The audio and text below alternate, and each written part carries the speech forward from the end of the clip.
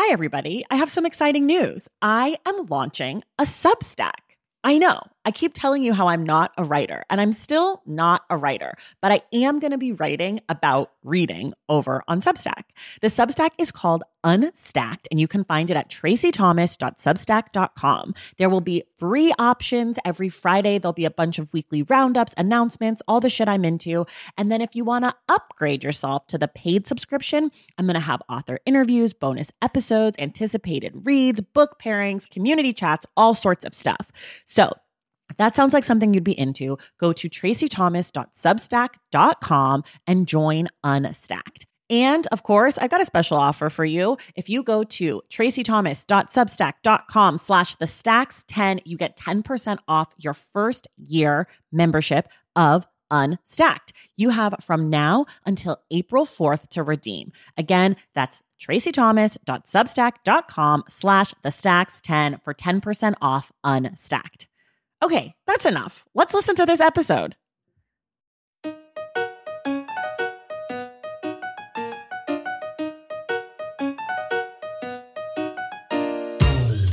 Welcome to The Stacks, a podcast about books and the people who read them. I'm your host, Tracey Thomas, and it is The Stacks Book Club Day. Today, we are discussing Oreo by Fran Ross. And to help us do that, we've brought back the wonderful Hannah Oliver Depp, co-owner and founder of Loyalty Bookstores in the Washington, D.C. area. Oreo is a wild romp of a satirical novel that was first released in 1974. It follows the story of Oreo, a Black and Jewish Philadelphia girl on her quest for self-discovery and in search of her long-lost father. Today, we put the book and Fran Ross in historical context. We talk about the ways Oreo fights against making meaning and categorization. And of course, we dig into that title, Oreo. And yes, folks, there are spoilers on today's episode. Make sure you listen to the end of the episode to find out what our July book club pick will be. Quick reminder, everything we talk about on each episode of The Stacks can be found in the link in the show notes.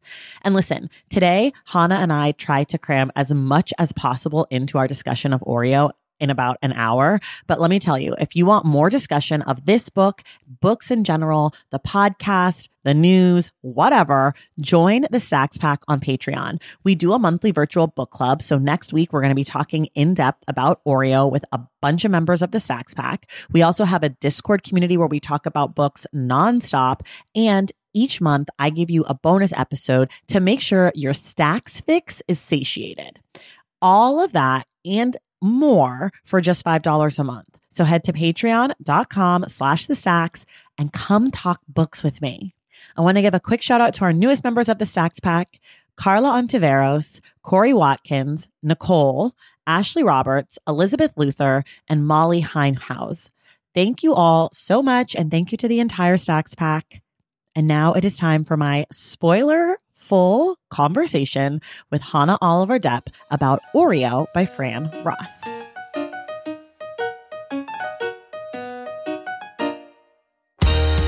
All right, everybody, it is the Stacks Book Club Day. We are discussing Oreo by Fran Ross, this wild satirical novel. To help me do it, thank God, is Hannah Oliver Depp, owner and founder of Loyalty Bookstores in the Washington, D.C. area. Hannah, welcome back. Hi, I'm so happy to be here to talk about this fabulous lunatic experience of a novel. I'm so excited. Okay, before we even dive into the book or give our opinions, I'm going to tell folks at home what the book is about. I'm also going to tell folks right now there will be spoilers. So if you haven't finished the book and you want to be unspoiled, finish the book and then come back. That being said, Oreo is a book about a teenage girl who is nicknamed Oreo. And she is Black and Jewish, and she is basically on a quest to find her father, to find out the secret of her birth. And it is a interpolation of the Theseus Odyssey from classic literature or whatever the fuck. And it's set in Philadelphia and in New York. And it is, and this is probably an understatement, a very wild book. That being said, Hannah, generally, what do you think of Oreo? So this is the first time I listened to the book. This is the second time I read the book the whole way through, but it is a book that I will pick up passages from regularly. Okay. It is, my thoughts are that like I have rarely felt so like seen in literature and also completely alienated by a book at the same time. So yeah, I love this book partially because I think I love how despicable this book is. Okay. I'm obsessed. We're definitely going to talk about you listening to it on audio because I read it on the page and I almost switched to audio and then I decided not to, but I want to talk about that. Yes. Let me give you my initial thoughts. The way that I described this book to my husband was this is an SNL skit that has been turned into a movie. It is like one of those characters, you know, that like everybody knows and loves. And then they're like, let's give Oreo an entire movie. And it's like chaotic in that way. It feels like a ton of inside jokes in that way. It feels like some of the jokes really land. It feels like some of the jokes are so icky that you're like, who let this happen? Right. Who let this through? Exactly. But there is this like really strong character at the center that it sort of feels like they can do anything, which is like how I feel about a lot of those like SNL spin-off type characters. I did not get a lot of this book in the same way that like I don't get a lot of poetry, but I also like had a good time reading it. And there were moments where I legit like laughed out loud or like not spit took, but like chortled out loud or something. Like there were definite moments where I was taken by surprise. I think the book is like generally pretty fun and joyful in a way that a lot of books that are funny aren't. Like it doesn't have that like sad, depressing center. Like even the depressing stuff is like sort of funny and like light and bubbly in a way that I really enjoyed. Oh, and I think I know, I have a theory about the reason why that is. Okay, what is your theory?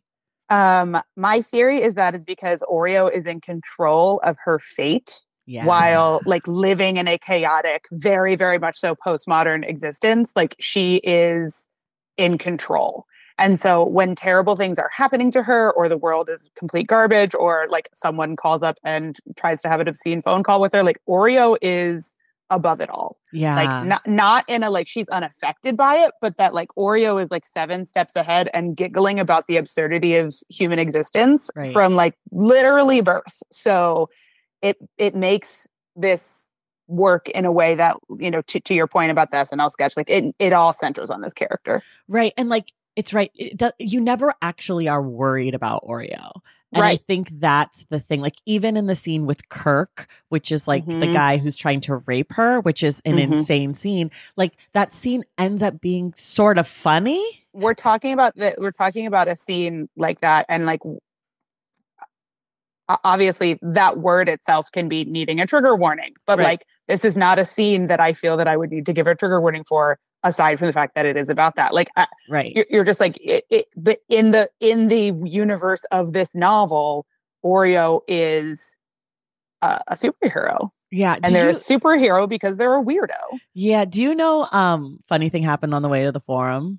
Absolutely. It sort of has that vibe, right? Like it's sort of like Oreo is almost like Proteus or whatever in that musical where it's like, they're going to be fine. We're fine. Yeah. Like this is so fucking chaotic. Everything's a nightmare. And yet like we're having a great time. Yeah. Stretch that kid out on the playground. Like try to rip a kid in half. That'll be awesome. I love it here. Yep. Only good ideas. Only good ideas. Okay. You already dropped the word that I'm going to make you explain to us and mostly me. You said postmodern. Oh no. What does postmodern mean? What is a postmodern novel? Is this one? Say more. Okay. Hold on. Let me adjust my glasses on my face so that I can put my best. Nerd alert. Nerd alert. Put all the degrees to use. No. So we are in a postmodern time. So like, I think probably people will be familiar with like the idea, if not the actual work of Because Why, Samuel Beckett or James Joyce or The people, Joyce is a modernist, a high modernist. Beckett goes into postmodernism. You kind of have this, transition from, the people of this like really messing with formal writing or being really into formal writing on the flip side. Revisions of the classics, whether that's like Greek classics, toying with medievalism, like, just diving in and taking all of these things that are supposedly above it all and bringing them back into common experience, whether that be through poetry or novels, and also completely destroying form, right? So that's, you get modernism, and then postmodern is like, hold my beer. And and just like, loses its mind to varying levels of success and readability. And, I'm not nearly doing it justice, but you're really getting that, kind of thing takes off after, the literature post World War II. And very much so you have it going into the 60s. And then there's, all sorts of experimental wildness happening in the 70s when Oreo is written, which I think is really important context. It's important context to think about like the Black Power movement happening at this point, and think about, us trying to understand and formalize and get recognition for our history, right?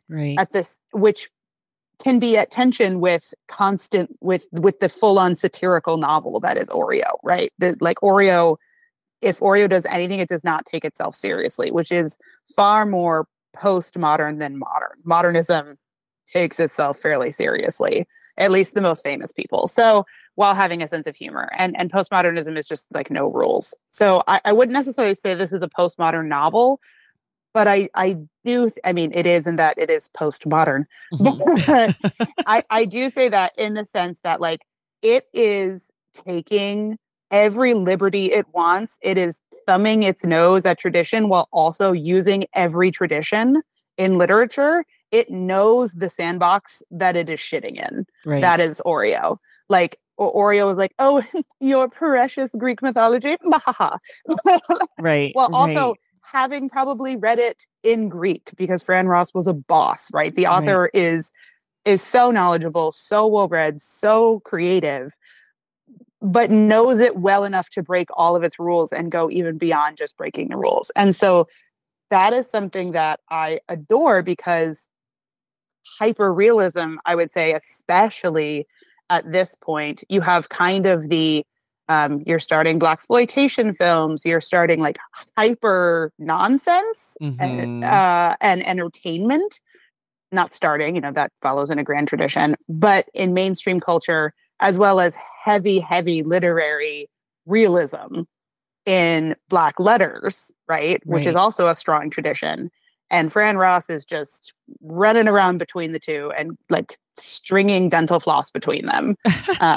Like they're just having a great time. But I think the idea of postmodernism applies to this, just also in that we don't apply that to Black authors a lot. We apply it to a lot of white authors. And who do you think is like the most famous? Like, what's the most famous example of like a postmodern novel? Is that like, who would you say that is, or what would that be?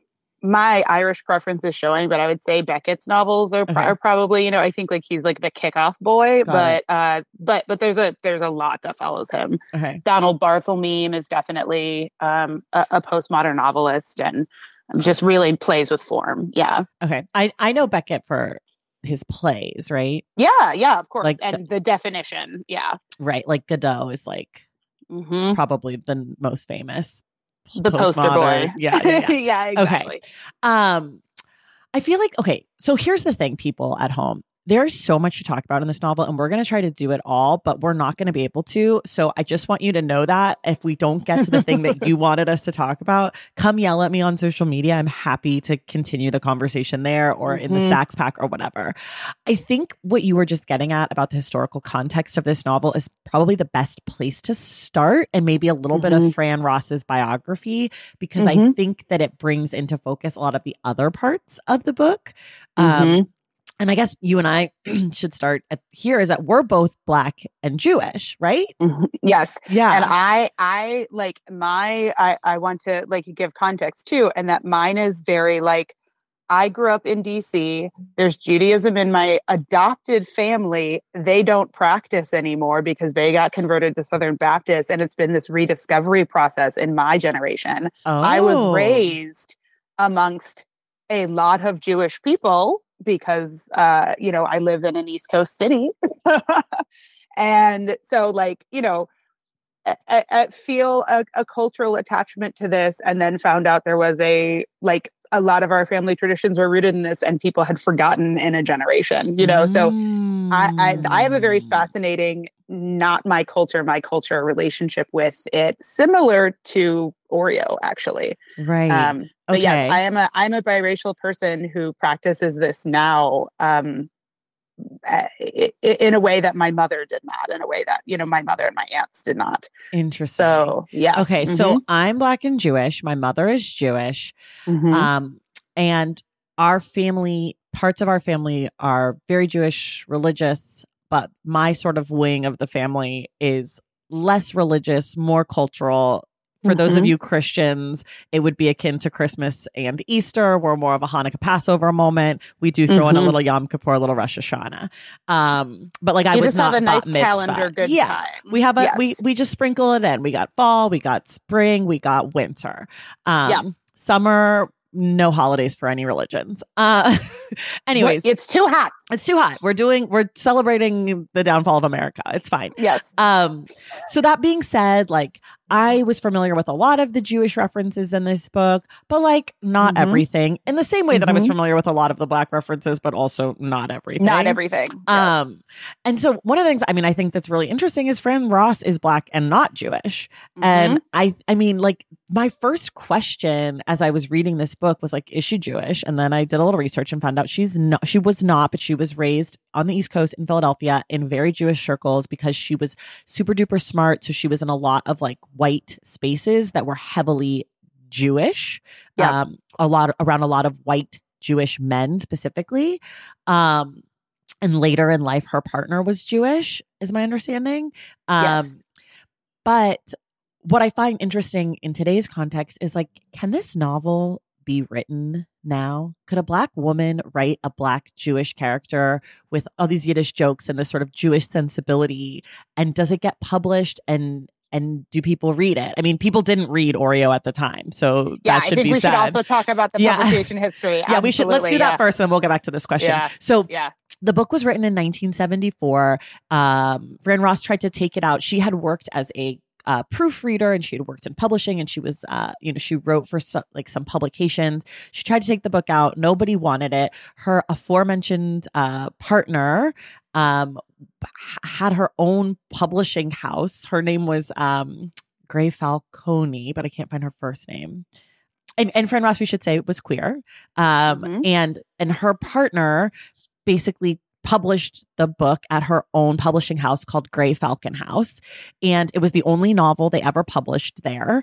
And it's the only book that Fran Ross ever published. And then the book sort of went into obscurity. It was not reviewed by most publications.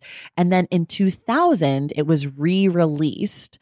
And to some excitement by some literary people. I know Paul Beatty talked about it in 2005 or 6. I know that Danzy Senna talked about it a little bit later on. And then it was republished, or it was published again in 2015, I believe, with a Danzy Senna intro. And there's also a version that I have that's the British version, or the UK version, that has a Marlon James introduction.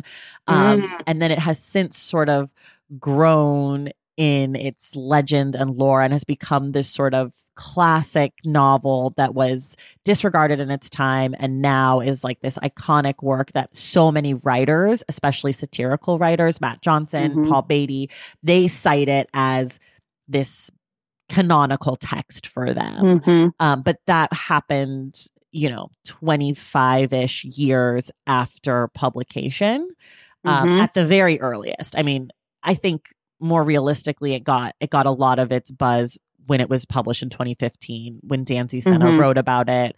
I think in the New Yorker. The New York Times reviewed it in 2016 or 18.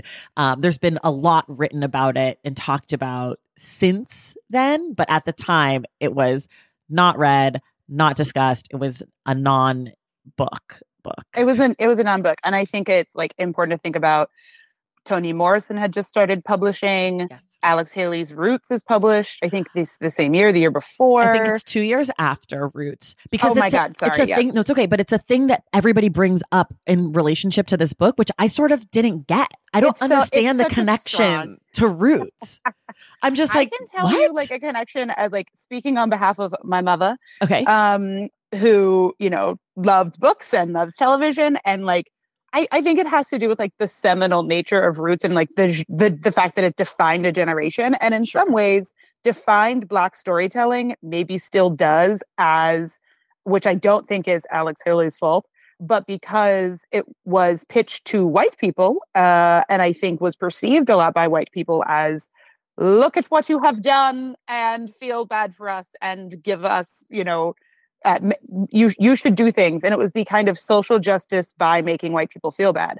I don't think that's actually Roots. I don't think that is what you should take from Roots. Right. However, I think a lot of people did in white America. And so I think then they were like, give us more things. So we want slave movies and we want books about, Black pain. Right. And this is not that. And this is not that. This is the mixing of cultures. This is, lower middle class. This is, educated but working girl. This is also searching for your white roots, which is very much not Roots. Roots is very much searching for your black roots. Yes. But the thing is that this book isn't a response to Roots. Absolutely not.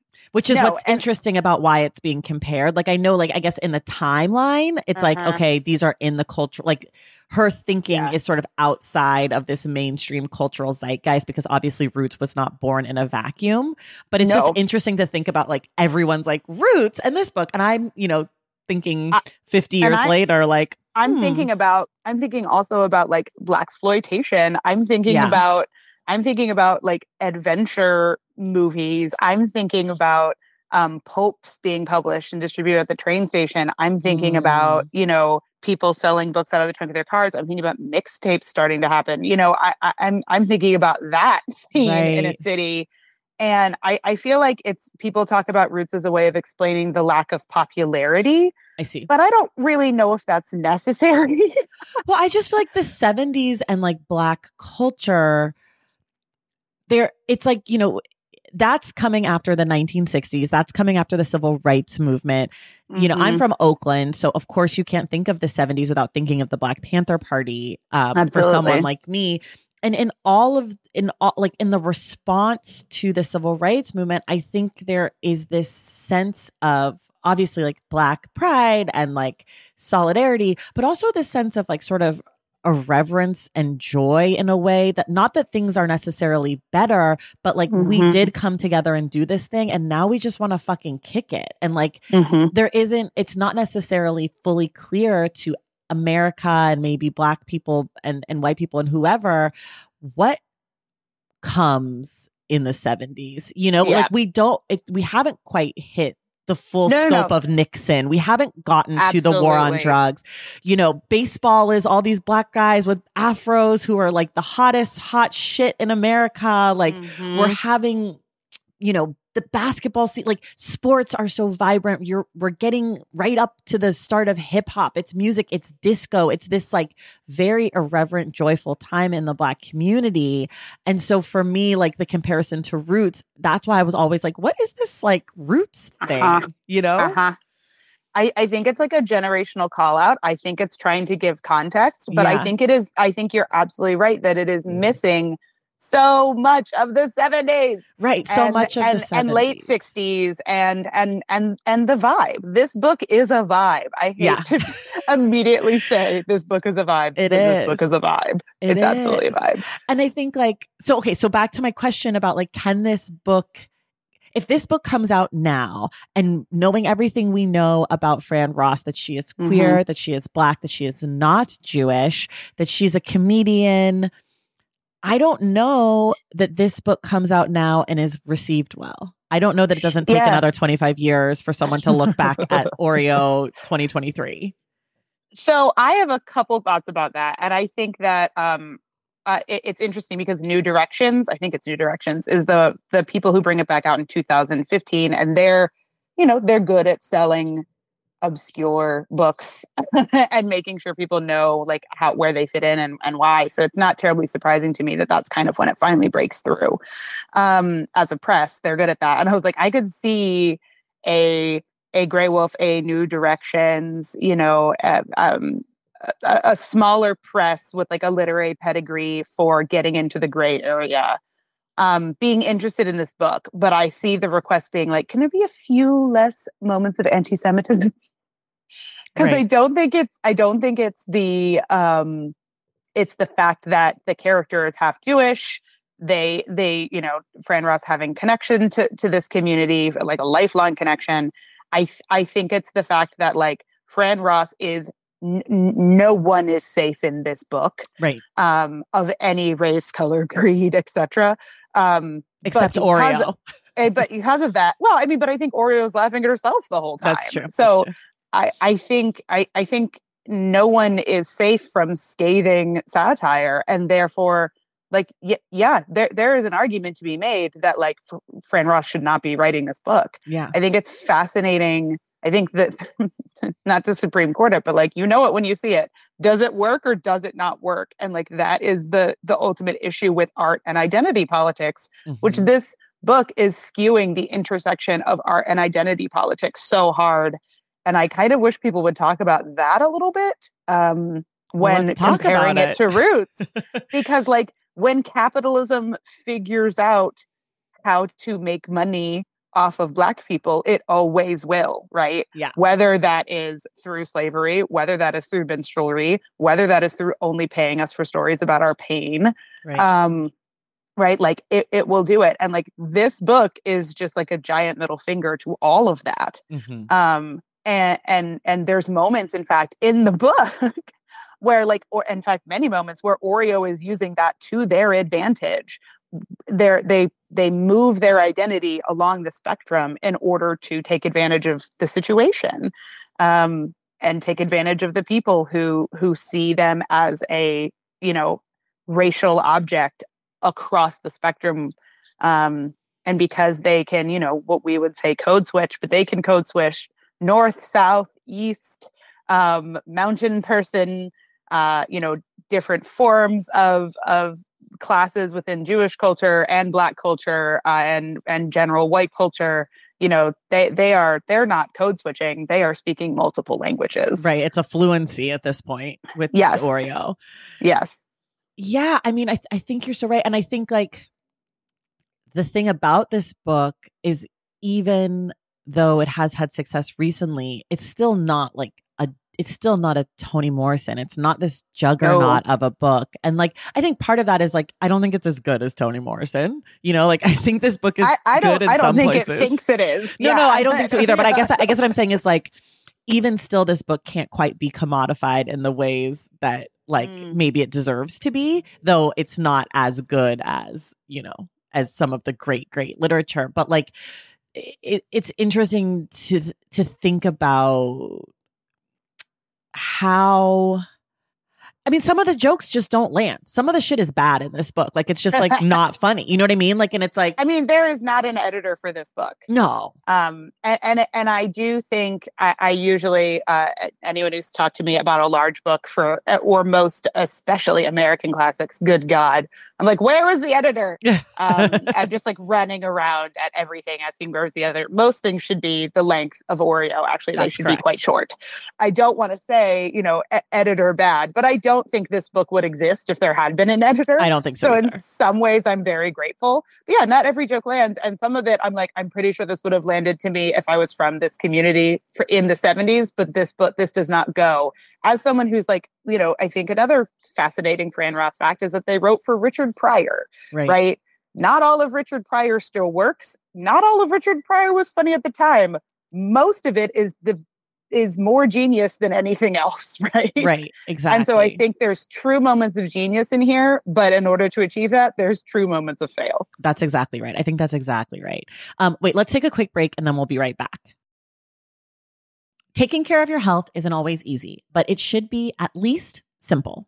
That's why for the last 3+ years, I have been drinking AG1 every day, no exceptions. It's just 1 scoop mixed in water once a day, every day, and it makes me feel nourished and strong enough to tackle whatever else might come my way. That's because each serving of AG1 delivers my daily dose of vitamins, minerals, pre- and probiotics, and a lot more. It's a powerful, healthy habit that's also powerfully simple. The nutritional insurance that AG1 provides has been vital to keeping me productive and focused. It helps me cover my bases in just about the time it takes to fill a glass of water, scoop in 1 scoop of AG1, and then drink it. So I don't know, 75 seconds? With the perfect mix of vitamins, probiotics, and nutrients from whole foods, I'm not stuck trying to assemble it all by myself, which would have considerably worse results. AG1 saves me all the time and hassle, and it has made such a difference in my overall mood and especially my gut health, among many other things. But don't take my word for it.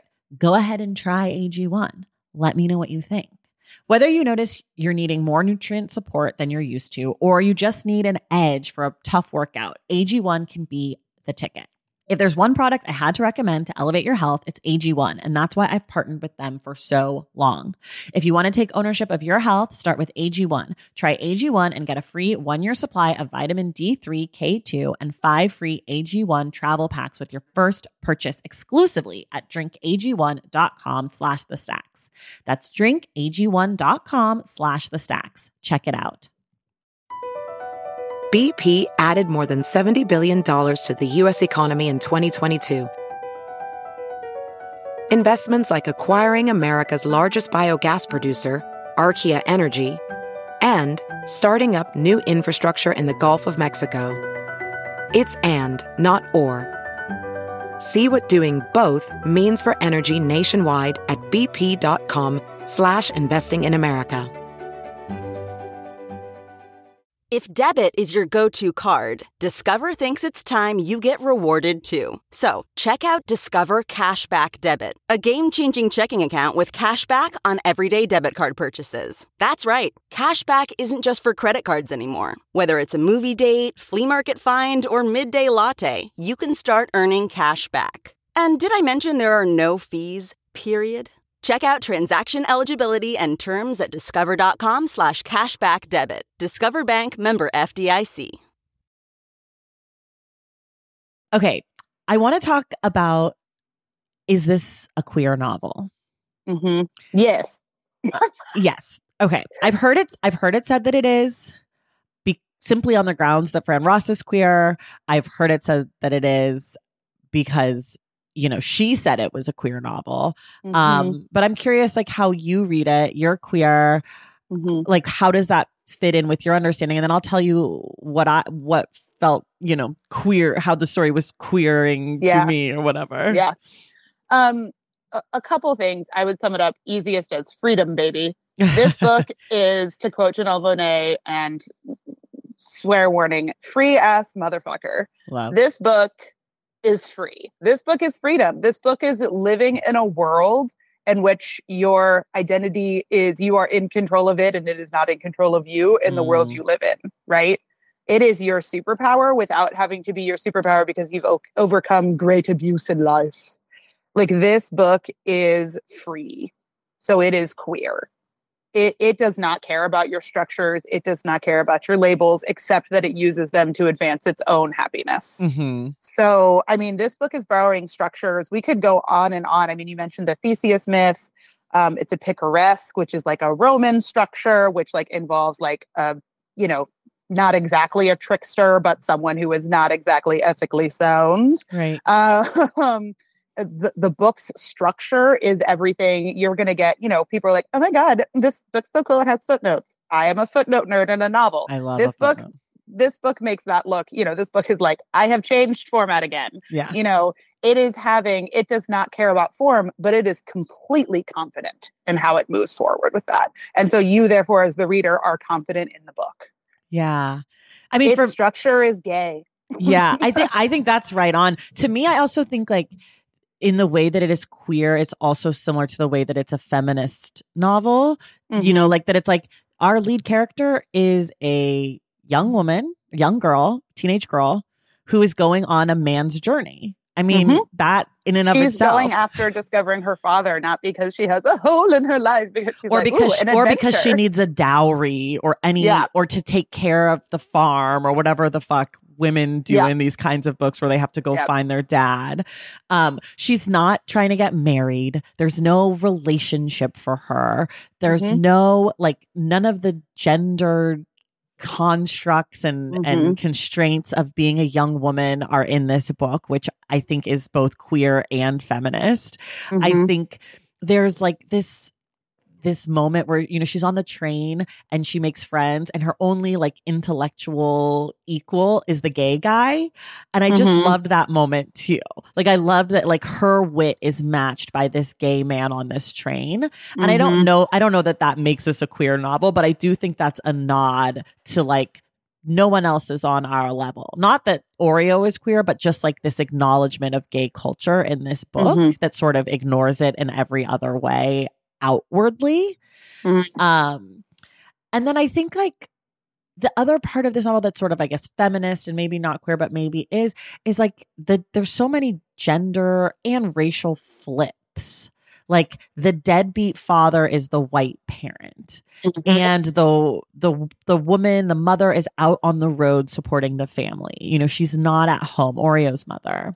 And like her grandpa. Yeah, one of the early conversations, she's like, well, he's gone, moving on. Yeah, how do I support my family? And then it goes into a long thing about the fact that she's really good at impressions, but people aren't going to pay a black woman for impressions. They're just going to do something else. Right. And you're like, these asides are incredible.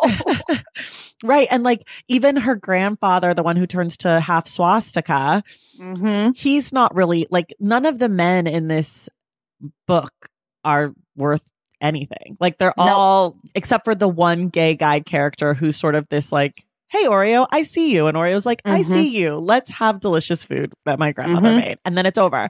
And I think, like, all of that sort of speaks to both the queering and, like, the feminist nature lens of this novel. And I say feminist sort of hesitantly because it feels like, I think Fran Ross would probably hate that, right? Yeah. I think so. I think, like, the fact that we're like, you're so free, please fall into these categories, would piss her off. Yeah, I think so. I assume. But also, like, this is the problem of talking about literature. Like, you're like I was like, I own a bookstore and I would like all of the books to just be alphabetical by author's last name, maybe. But you have to shelve them in a place people can find them. So we have categories, right? Like, it is, you know, there's a tension of practicality versus, you know, the freedom of creativity. You know, and I mean, like, again, like, their son, a extremely dark-skinned boy named Moishi, is not going to be. I just pronounce it as if it was a Japanese snack, and Moisha. I'm hungry. No, he doesn't go on the quest to find his father, even though when the father leaves, it's like ostensibly leaving clues for the son, right? The assumption that it will be the son that comes to find him. The son is not coming to find him. You don't. Jimmy C is just kicking it with his little Winnie the Pooh shit. Oh my God, he's having a great time. Okay.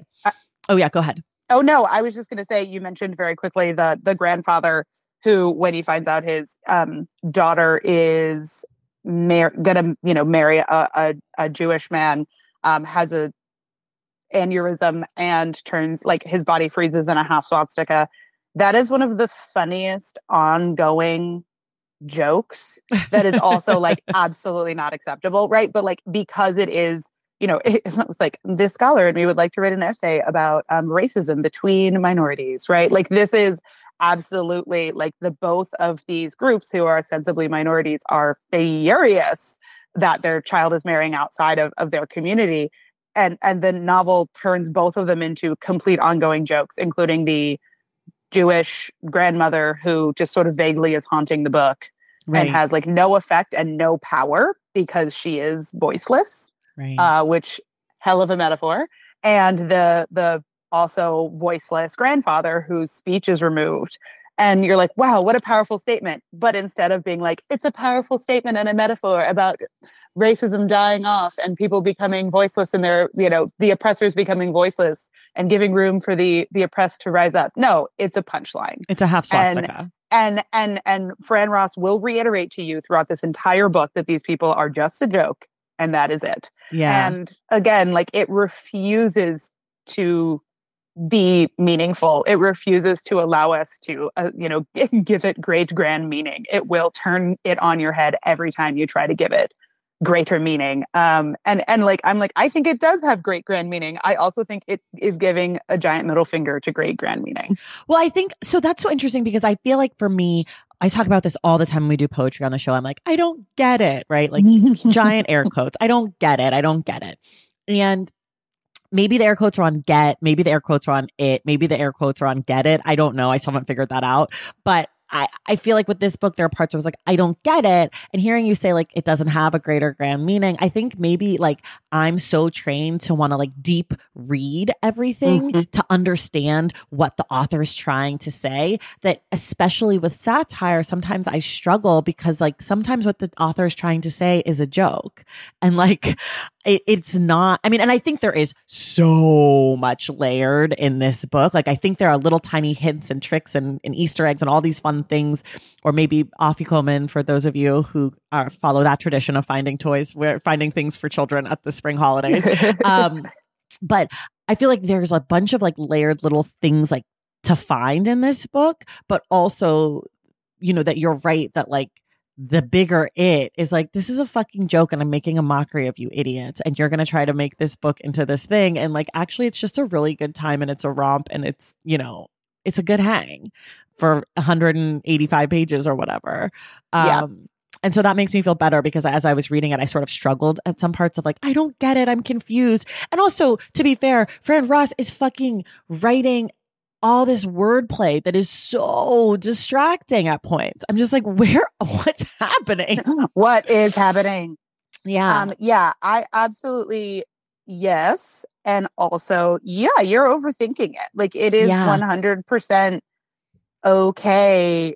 I think also like this is a problem people have with poetry too. Like it is,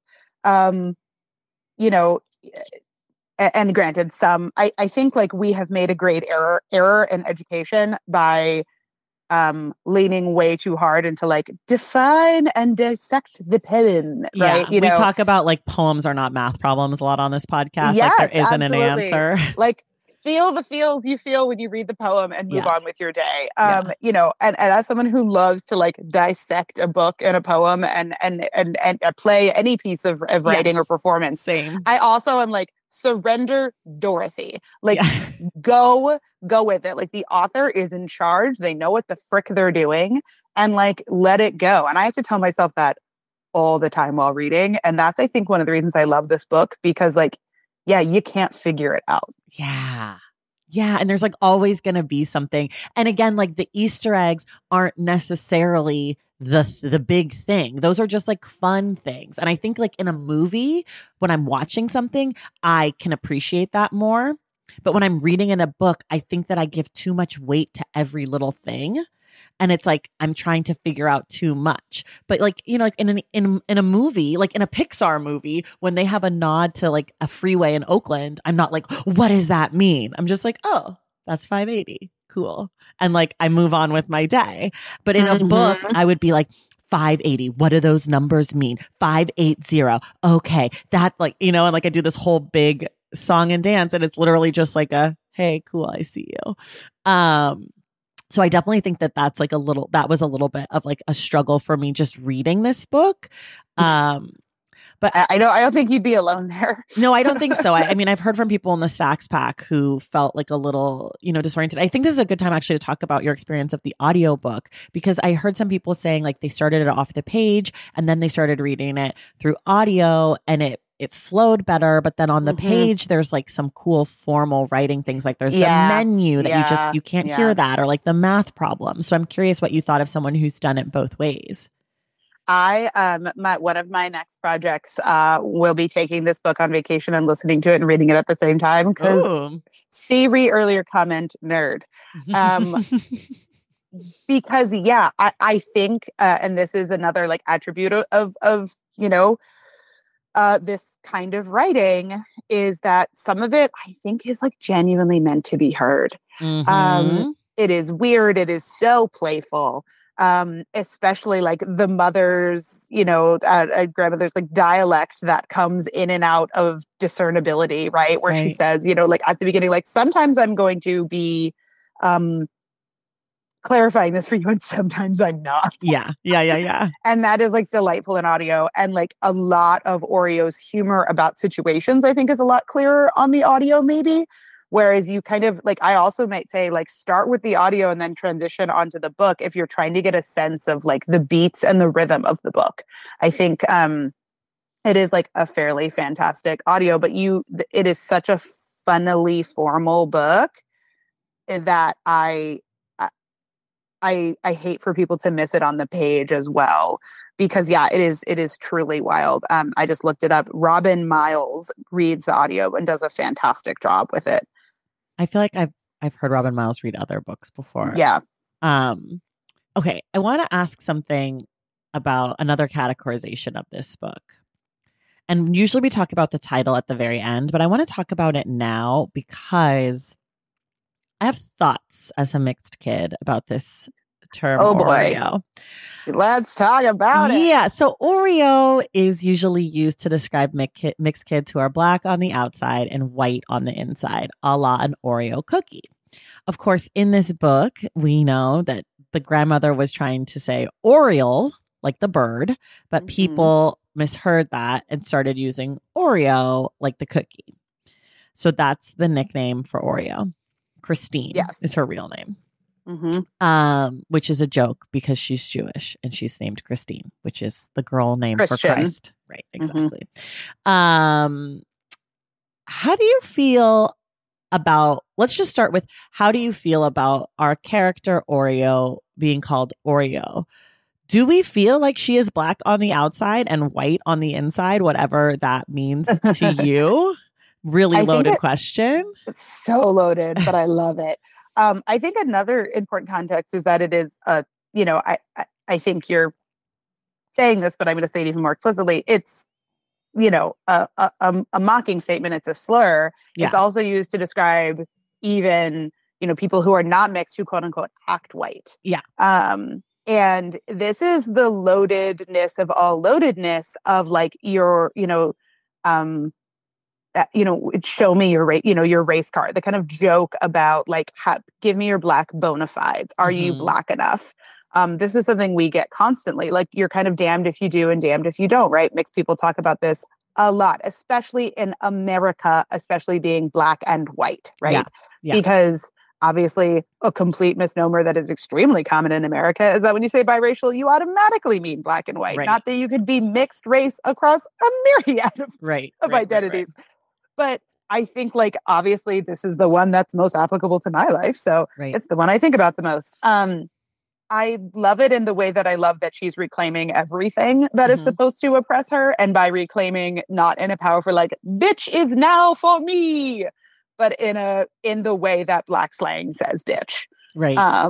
In a free ass motherfucker kind of way. I do love it. And the first time I saw when I saw the book get reissued, when I was, book selling and like looking at, the catalog for one of my favorite publishers and what they would be doing. And there was like a page about Oreo. And I was like, I'm sorry, what? I'm sorry, I need clarity. And again, the author is using your reaction to it to further the novel. And so like, they did it, they succeeded, but man, could they not have. Right. It's just so interesting, I think, because like, again, that phrase is like, it's a pejorative and it's a slur and it's mean. Don't say it to mixed kids. Yeah. Yeah. Allow me to clarify. Yeah. Are you Fran Ross? No, don't say it. Don't say it. It's very hurtful to young people. We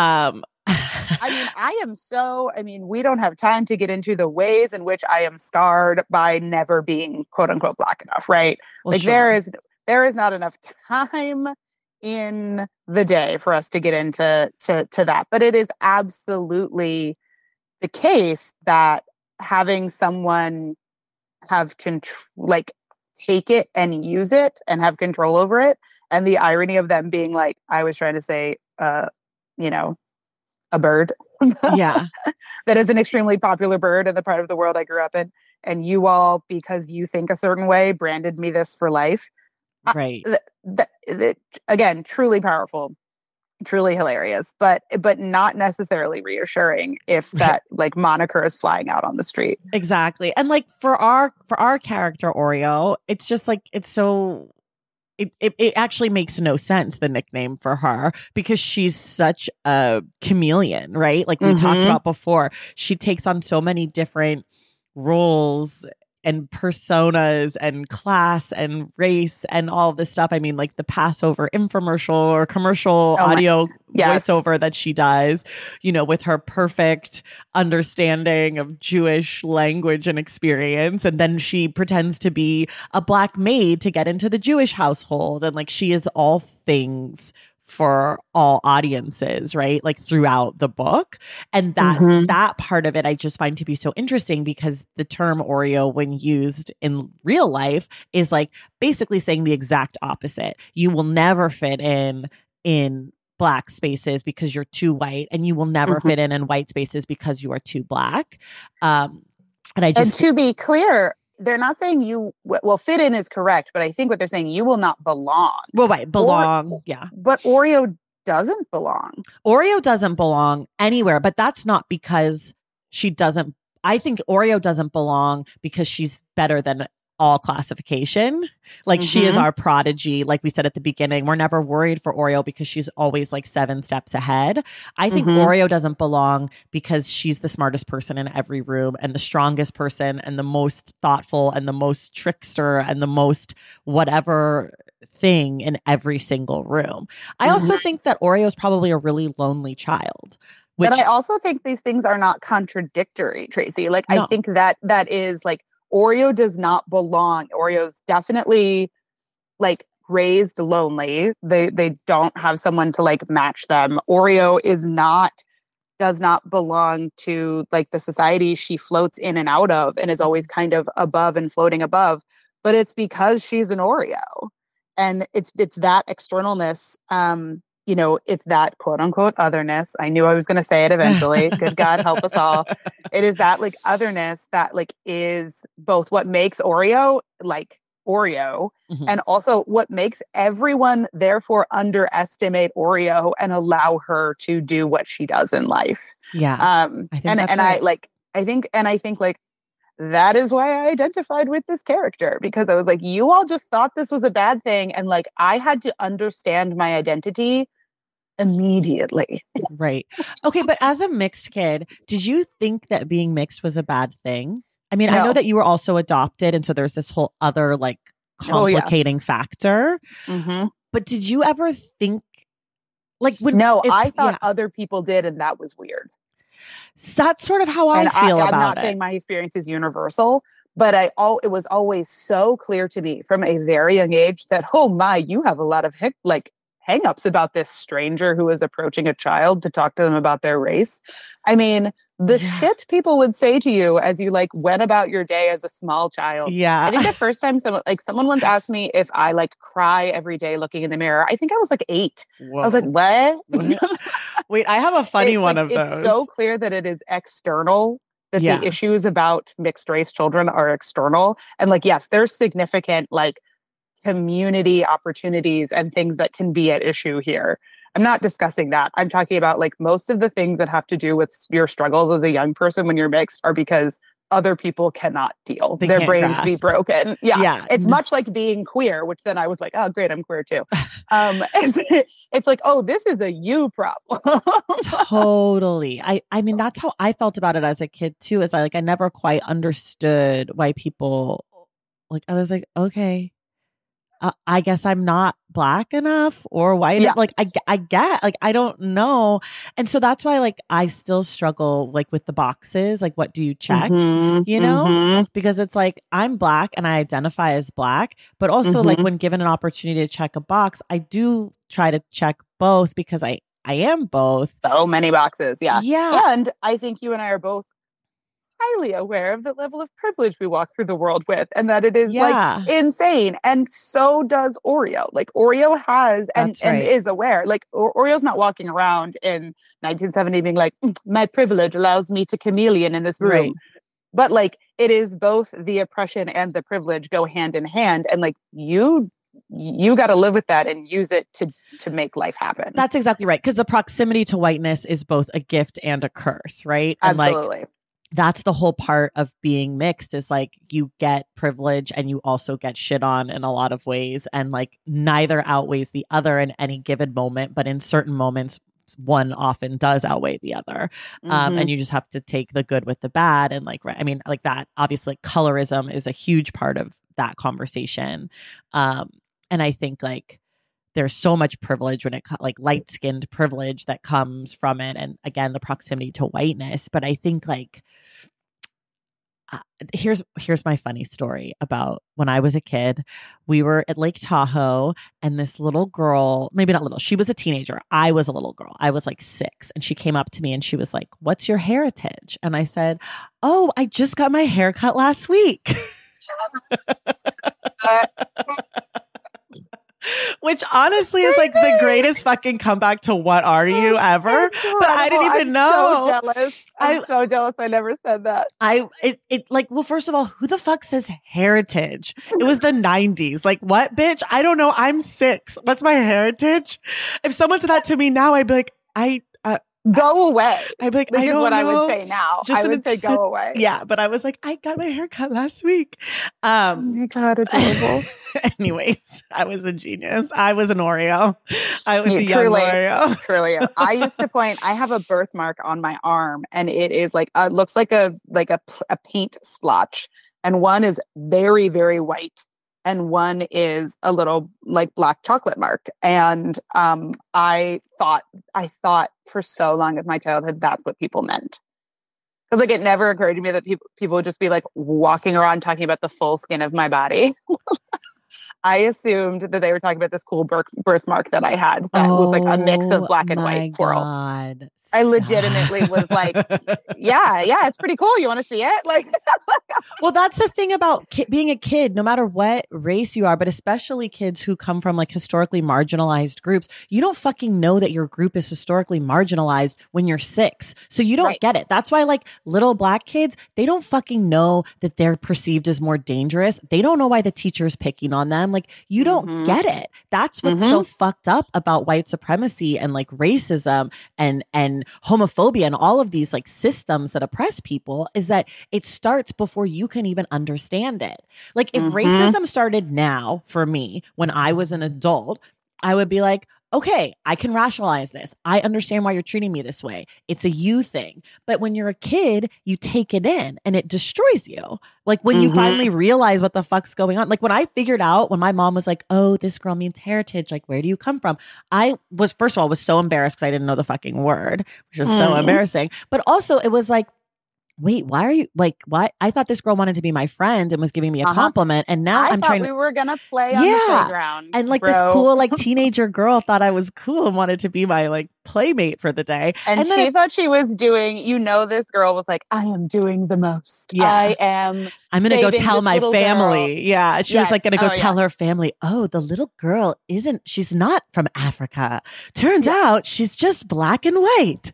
Like we figured it out. But it's just like, as a kid, you don't get it. And I think that's like part of the thing that makes Oreo so cool for me as like a mixed kid is like she gets it and she gets to have all the responses that I wish I could have.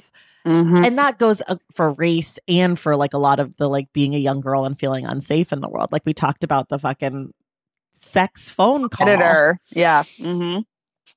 Okay. Yeah. And like Oreo is like, this motherfucker is such an idiot and just like goes about her day and like waters her plants. Like, and then also like puts a nymphomaniac. I don't even know if that's an appropriate word. It's the word of the novel, whether or not it's correct. And there's definitely a lot about other people who are not necessarily masters of the world and the domain the way Oreo is. And Oreo is an asshole. She's a manipulative. She's a user. Yeah. She's abusive. Yeah. There's a lot of commentary about quote unquote, I think they call them the village idiots. Village idiots. She uses, the phrase midget. Yeah. About the family. Yeah. There's a lot. And obviously it's the 1970s and they're talking about life in the 1950s at these points and even earlier than that.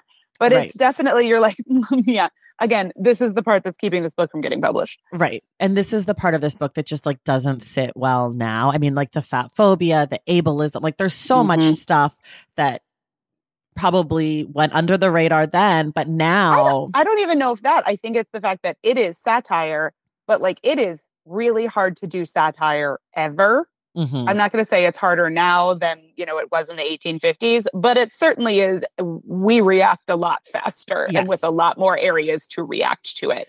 And satire ain't for everybody. No. So, I'm not saying that those are necessarily the parts that succeed, but I'm saying it's not that she is saying these are cultural values we cherish. She is satirizing people who think this way. But it's there on the page. It's there on the page. But I think what's interesting is those are the parts of the book that fail for me and not just because of how I'm reading it now, but those are the jokes that are the least smart, they're the least clever jokes. The joke is this person is unintelligent, which just isn't nearly as funny as Oreo reading an audio voiceover of a Passover Seder for a black guy.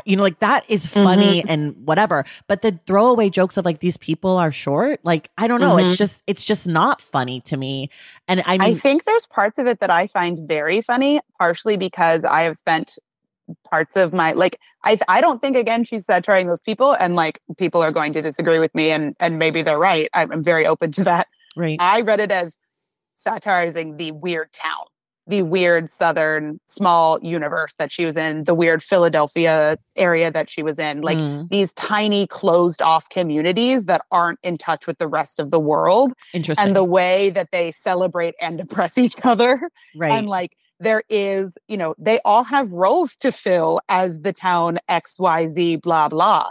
And if you are in a small town, whether it is 6 blocks of your neighborhood in a city or these 10 farms that are strung together, when you're in a small semi-trapped interlocked community, those roles are every town has them. They are the same. It's actually what unites people across many, many different identities is that everybody's got aunties and everybody's got the person in town where oh, buddy. Yeah. And I'm not saying it succeeds every time, but when it does succeed, I think it is satiring the town and not the person, and not mocking the person. I agree with that. I mean, I think where it did work for me, and maybe that also speaks to with satire, it's also you have to meet it where you are, and sometimes you have to have experience. Yeah, sometimes. Exactly. So there's the story of the Whitehall town, which is an all black town that doesn't want any white people, and they do to white people what white people have done for years and years and years and years to black people, and they make this community, and that part I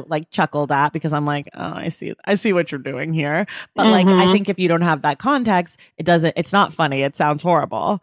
Right.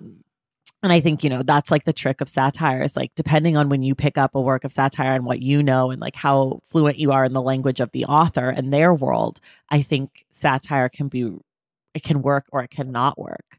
I think about a book like The Trees, which to me is brilliant satire, but it's because I'm so familiar with the Emmett Till lynching as part of American fabric in a way that I don't know if it was set in another country about a different type of violence toward a different community, it would work at all to me. Yeah. Absolutely. We're almost out of time. I have to ask you a question about the plot. We didn't really talk about the plot much. It's whatever. I don't know. Because the plot doesn't matter. The plot doesn't matter. I think with surrendering to not necessarily catching every reference, know that actually, there's a lot of plot. A lot happens in this book. If you're someone who's I hate books that don't have anything happen. Oh, so much happens. So much happens. It's just this is one of the forms of the novel that Fran Ross is playing in. Is part of it is that the person is the same at the beginning as they are at the end of the novel. You are just along for the ride as they experience life. Totally. And so we're not learning lessons in Oreo. No, there's not a ton of character development for Oreo. But here's my question. What is the secret of her birth? I have an idea of what I thought that I read, but I don't actually know what the secret of her birth was. I don't know. I've never known. My theory is, I think I already gave it away, of like them being a superhero, but I thought the secret was that the father was like couldn't impregnate the mother. And so they like went to like some sort of IVF situation, and she was like turkey-based implanted.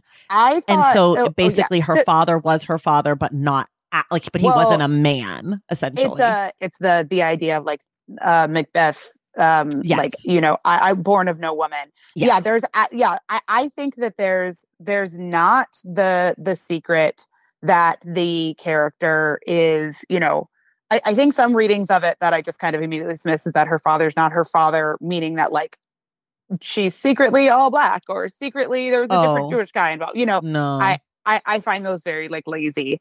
But yeah, I think again, like, I think there's just otherness piled on top of otherness for Oreo. And like the secret is that she is dope. Yeah. Okay. Well, I read the secret that she was some sort of IVF baby, which, like you're saying, is the Macbeth thing of like previous. Yeah. Previous cesarean section means that you're not. Yeah, exactly. Of woman born. Exactly. Okay. Not of man sired. She's free from man. Okay, I feel better because that's what I had picked up, but then I was like, did I miss the whole? I read it like 3 times. Like, did I miss the whole secret? Okay, the title and the cover. So we did title already. Mm-hmm. Do you have the hot pink cover with like the 2 black circles and then the? Mm-hmm. Yeah. I have the 2015 cover. Yeah, I have the British one, which is the exact same one, except for instead of saying like with an introduction by Danzy Senna, it's Marlon James, but the cover looks exactly the same. I think the cover's fine. I don't think it's as fun or playful or like interesting as the book is inside. And I looked at some of the older covers, and there's some like really weird ones, like, and cool ones. And there's one. I know. I think it should be cooler. I think it needs a Jewish star. I'm sorry. I think it needs an afro and a Jewish star, or a mezuzah or something. It needs something. It needs a mezuzah. I think that I think that it needs. I mean, I think first of all, it is a very 2015 cover. So like that is also something to think about. Like the design moment, we were like, what if it was color and large letters? Yeah, like it's definitely in conversation with Bad Feminist. The color scheme. It's the beginning of the end for book covers. If you are one of those people who's bothered by them, I'm like, it's a vibe. I don't love it or hate it. It's just where we are right now. But so I do think it's like very much so of its moment. But I think it's funny because if you're looking at the cover, y'all, the O's are the larger part of the cookie, and the RE is like the inside of the cookie. So it is, you know, it's an Oreo. It's clever design. Mm-hmm. I chuckled when I saw it, but I think like it could be absolutely outlandish. Yeah. If we wanted to go there, because the book, I think it might not warn people what they're getting into. I agree. 1,000. I thought I was reading a book that was going to be like satirical about a Black Jewish girl. I did not think I was getting whatever the fuck I got. You know, like I thought I was going to get like sort of a coming of age story about a little girl who's navigating being Black and Jewish, and like, ha ha ha, bagels. And I think that was like a little bit how you were supposed to sell it, as like a like Black Jewish, like, are you there? God, it's me, Margaret. Totally. But like, but the 70s. And I'm like, no. This is balls to the walls satire. Like this is making fun of anything that you have ever held dear in your life. Yeah. So I think so. I'm sure that this cover was going to sell more books than the one you and I are envisioning. That's right. I think there's maybe something in between what we got and what you and I are envisioning that like is clever, but like also hints at something like this. You know what this cover also reminds me of a little bit is the cover for Push by Sapphire. Yeah. Oh, interesting. I actually used to get these books a little bit confused because I think the covers are kind of similar. Oh my God. I never even thought of that, but I think you're right.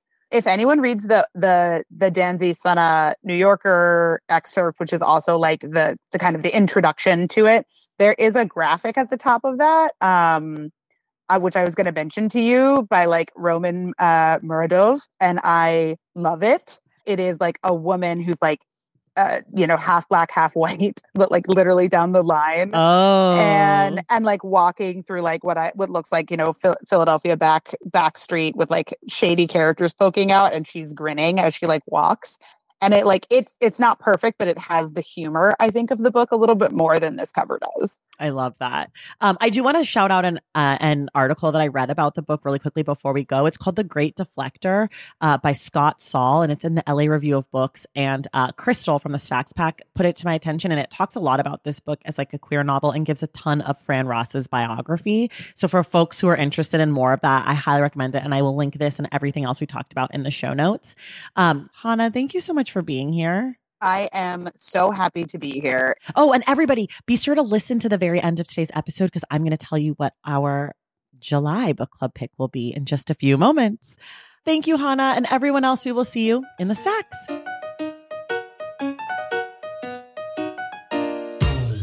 All right, y'all, that does it for us today. Thank you so much for listening. And thank you again to Hannah Oliver Depp for being our guest. All right, y'all, drum roll, please. The Stacks Book Club July 2023 pick is Watchmen by Alan Moore and Dave Gibbons. Yes, that Watchmen, the comic book series that has been adapted into the HBO series that many of us love and know. We will be discussing the book on Wednesday, July 26th. And you can tune in next week to find out who our guest will be. If you love the show and you want inside access to it, head to patreon.com/thestacks and join the Stacks Pack. Make sure you're subscribed to the Stacks wherever you listen to your podcasts. And if you're listening through Apple Podcasts, be sure to leave us a rating and a review. For more from the Stacks, follow us on social media at the Stacks Pod on Instagram and TikTok, and the Stacks Pod _ on Twitter. And you can check out our website, thestackspodcast.com. This episode of The Stacks was edited by Christian Duenas with production assistance from Lauren Tyree. Our graphic designer is Robin McCrite, and our theme music is from Tigirigis. The Stacks is created and produced by me, Tracy Thomas.